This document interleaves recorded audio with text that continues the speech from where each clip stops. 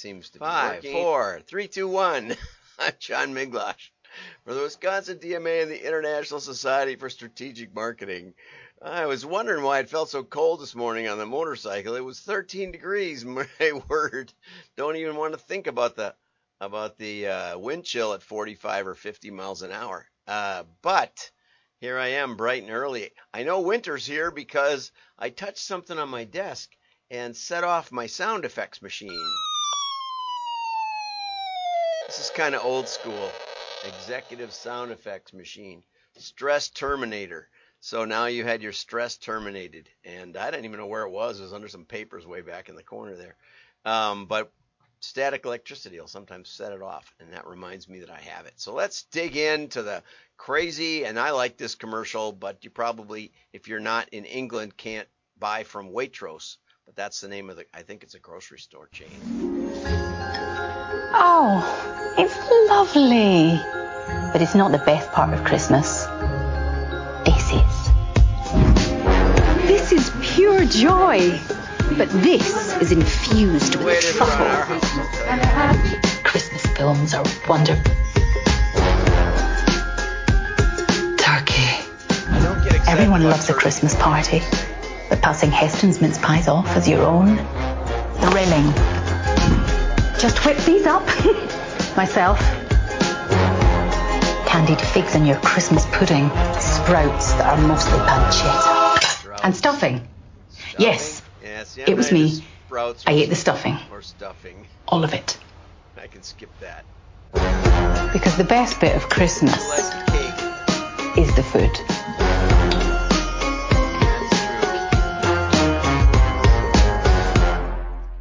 So I'm not sure what Waitrose Partnerships is, to be honest, and that didn't help me a bit. So one thing you might want to do is put your logo bigger at the end with what exactly that might be, but something to do with food, and I have to agree with the sentiment, even if I'm not quite so high on those particular dishes. So let's get over to the PDFs of the world, and first, oh yes, Facebook defeats investor lawsuit. Oops, what happened here? Bonk. There we go. And this has been going on for years and years and years, and I've basically said it doesn't amount to a hill of beans because, first of all, if we zoom down, the judge said that the investor complaint, even if true, wouldn't support a finding that Facebook engaged in securities fraud. The investors were claiming that Facebook protected data, but Facebook didn't really protect data because look at some 80 million people's files got heisted. And they keep saying that this data was stolen or taken or uncovered or something. But, here's where it came from. Alexander Kogan, he had a personality quiz app called This Is Your Digital Life. Okay, I don't know if you remember, but, if I used to get these invitations. I have hundreds of friends on Facebook, of course, from Farmville and other things. Play Farmville with your friends. Okay, and so at first you say, okay, well, what is it? Let's see. So you say, okay. And up comes this huge warning across your screen. The whole screen is full of the warning. If you say okay to this next question, we will have access to all your friends, all their friends, the friends of friends, and everything we've ever known about them, including your whole entire family tree and DNA. Something like that. And, I kind of glanced at it and thought, I don't think I want to do that. So I never did. And I get these messages. Why won't you play Farmville with me? And millions of people were playing these stupid Facebook apps and giving the app permission to take everything that the app wanted to take. You can say, well, that's Facebook's fault for letting the app do that.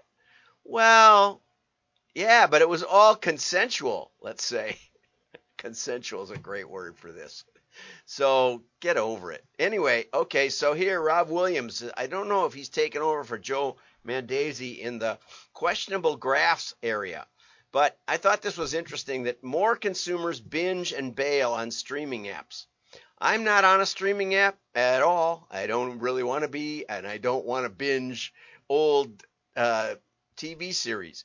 But the point of this is that more consumers are binging and bailing this year than last year. Of course, the first one says often cancel when the season ends and sign back up when the new season begins.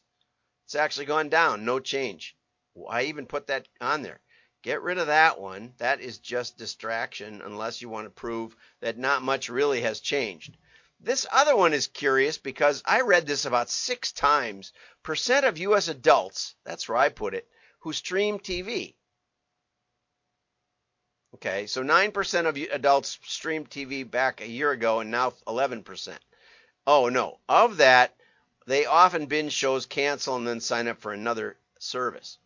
Okay, but I don't even know what this percent of U.S. adults who stream TV. So basically, 9% versus now 11%. Okay, if you're going to do a graph like that, I mean, this is like peanuts, not much change. Go down here and do it like this. Take your y-axis and trim it. Don't go to 0. Now you've got beautiful change. Look at that. This is a crisis. Binging and bailing is up. At least you're showing something that looks right.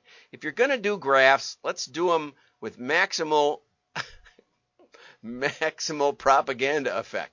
Okay, same numbers. I just plugged them in. I don't know if that's all percentage of all adults who stream, or percentage of households that have streaming TV, or percentage of streaming TV subscribers who binge and bail. But then they wouldn't be subscribers anymore. Anyway, not a good graph. Okay, Ritson, this isn't so much of a great article as it's the high points of a great webinar that Mark Ritson did, and I watched an hour and 15 minutes of it. He was taking the questions, and that kind of lost me. But let's go through it, and I'll give you an idea of what he thinks are the big events. Peloton. Basically, what he says about Peloton, this latest stuff with Sex in the City, is don't get so worked up about your own brand. Now, never mind, the stock did go down 11%, which is quite a bump down, but it went back again. Don't necessarily think that your brand is that important, and don't think that your brand is hurt just because somebody drops dead on your equipment and in fictional TV. Okay, so, and then he said, it's your news is news, and that's great. Salience. And then Peloton did a funny ad. They did a serious ad about working out is a good thing no matter what Sex in the City says. Then they did a funny ad with Ryan Reynolds, who Mark really likes Ryan Reynolds. And then he said basically nothing much bad can happen, except that the stock market doesn't always go the direction you'd think it might. On good news, sometimes it goes down because people were expecting the good news, and maybe it wasn't as good as expected. It's a really crazy rat race out there on the stock market. So anyway, Adidas sells Reebok. Good in the graph, he shows somebody juggling, and he says, when you add another ball, I can juggle 3 balls pretty well. I can juggle 2 balls forever. That's just up, move it over, up, move it over. That's really not one. Anybody can do 1. Well, not anybody, but most people should be able to do 1. So when you go to the 3rd ball, it gets hard because you got to keep 1 in the air all the time while you're moving the other 2 around. All kinds of things. Juggling is a whole topic from my head. But when you add that 4th ball, if you can't handle 4 balls, you don't just drop 1 ball, you drop them all, pretty much. You might keep 2 in your hand, but you'll pretty much drop most everything. And that's his argument for it was really interesting, too. He pronounces it Adidas, which I've never heard before, Adidas. But it's entirely likely the rest of the world pronounces it Adidas, and I've always said it Adidas. I don't know what's right, but it sounds cool, Adidas, like Abu Dhabi. Anyway, so he says it was smart of Adidas to sell Reebok because, they just didn't do that great a job with it, and they'll be more profitable if they quit worrying about it. And there's probably a lesson for life there. That's kind of what I was thinking when I was reading it, that maybe instead of trying to launch 3 businesses at a time, all my life, maybe I would have been better off sticking with one, but what fun is that? And maybe that's what Adidas thought when they bought Reebok. Tiffany, he had pictures of the campaign where they put up these raunchy ads in raunchy neighborhoods in LA, and it made world news, of course, on Twitter or on Instagram. Then they changed their teal color to this kind of like highlighter yellow. And he said, they got to have a little fun with it, and he thinks long term it's going to be a great move. Jeff Bezos said a lot of great things about Jeff Bezos on his video. He said that famously one time they were all speculating about what they should do next on some project, and Jeff walks out of the room and comes back with an empty chair and says, "There's somebody missing in the room, and that's the customer. What's the voice of the customer?" And Mark rightly pointed out that once you sign up with a company, once you take a paycheck, you're no longer objectively looking at the company from the perspective of the customer. And that's just sort of epistemologically, that's just the way it is. You can't have both views in your head at once. You can, to some extent, maybe if you have philosophical training, think in the mind of the opponent. But basically, as long as you recognize that, as long as you're always keenly aware that you don't really know what people think of what you're doing, that's just not a thing. And they're not going to tell you either. That's another thing. And if you ask them, they'll say nice things mostly to your face. But, you just don't know. And Jeff Bezos was always good about that. And Mark specifically went back to a 1999 video where the reporter was asking, well, isn't it great that you're an e-commerce company, and isn't it great that you're digital, and isn't it great that you're on the internet and the internet and the internet?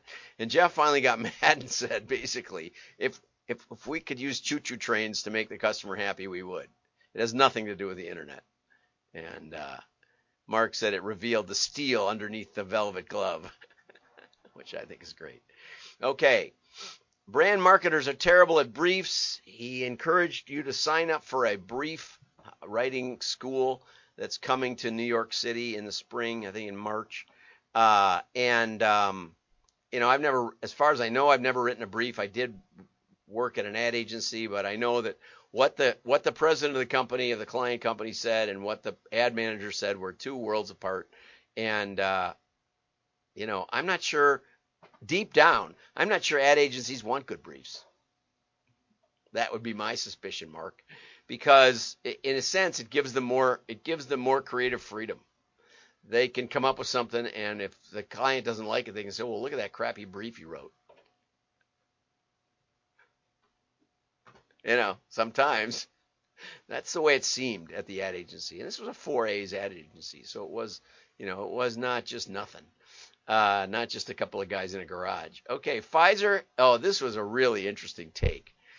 Pfizer, of course, if you compare Moderna, AstraZeneca, and Pfizer in the last 2 years, Pfizer, of course, is the home run.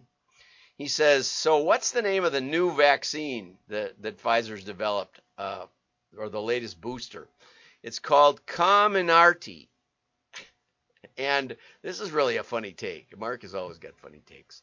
You can't even say it. You can't even read it out loud looking at it. Comirnaty. It sounds so stupid.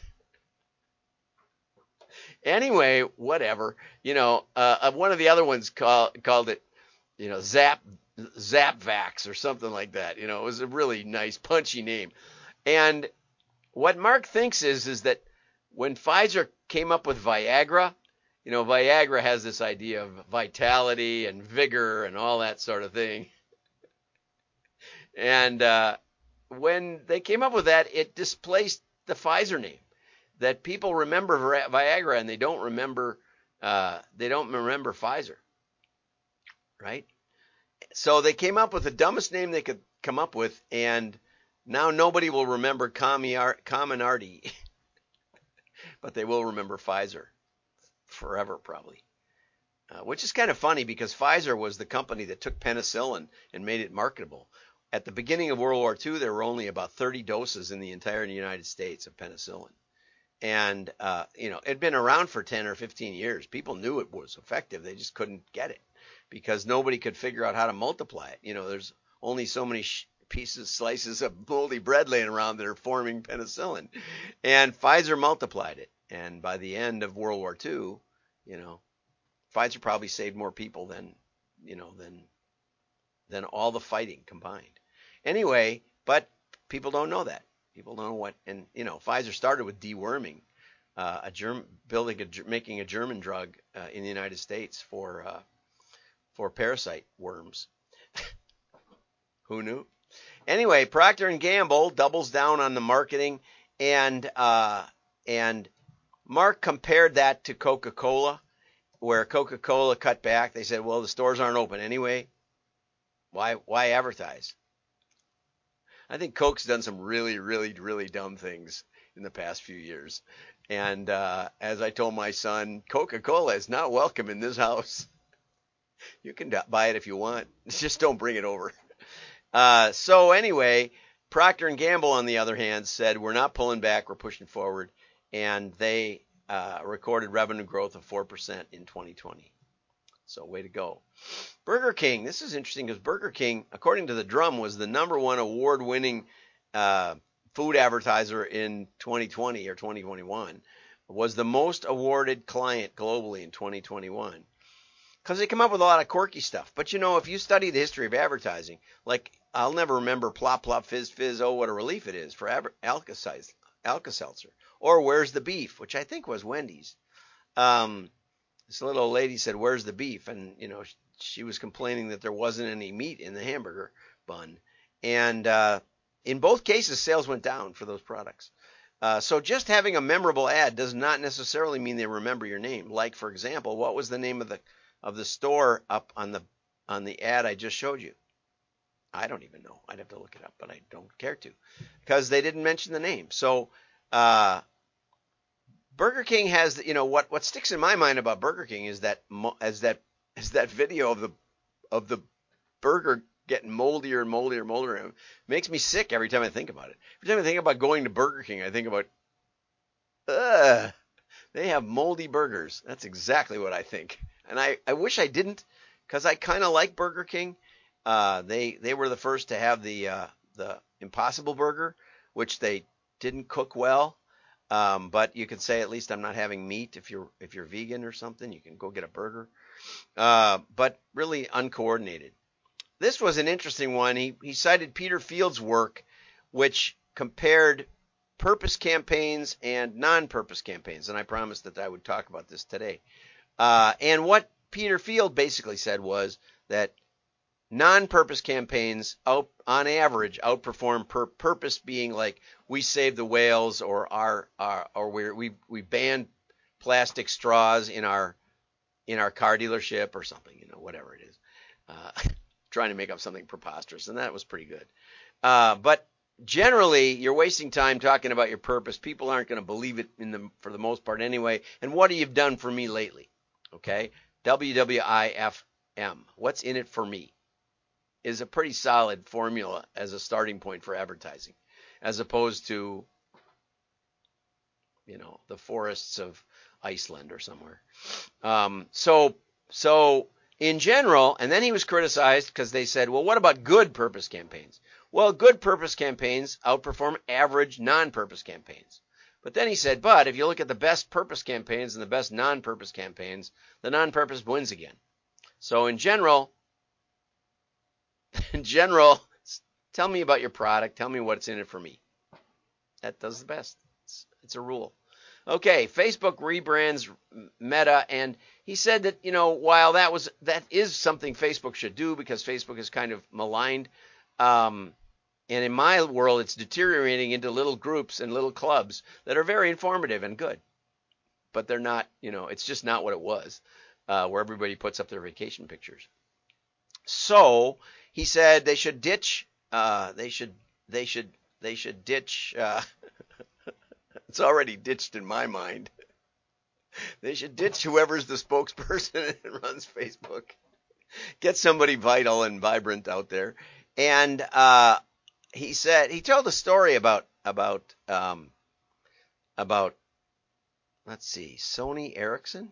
Is that what it was? Ericsson was part of it. Anyway, I think it was Sony, and they did a forward-looking video about a lady on a yacht, doing a business meeting on a phone with pictures, and then talking to her kids with them on the pictures, and then telling her husband what time she'd be home, and like running the world from her phone. And he said they got it 100% right, but it wasn't their phone that did it, right? And that's the tricky part, because he said there will be a metaverse of some sort, but there probably won't be Facebook doing it. Anyway, very, very interesting. I'll put the link to the show, to his actual show, in the show notes over on WDMA.org. If you're a subscriber, which is free, you can get all the show notes and the articles. But if you go over there, you'll get it. And it's definitely worth an hour, because it's Mark Ritson on distilled on all these different case studies. It's really, really worthwhile. Worth an hour as you're doing nothing else, waiting for the dinner to be put on the table. Have a great day. Merry Christmas. Like and share. Your friends will know you're smart. Bye-bye.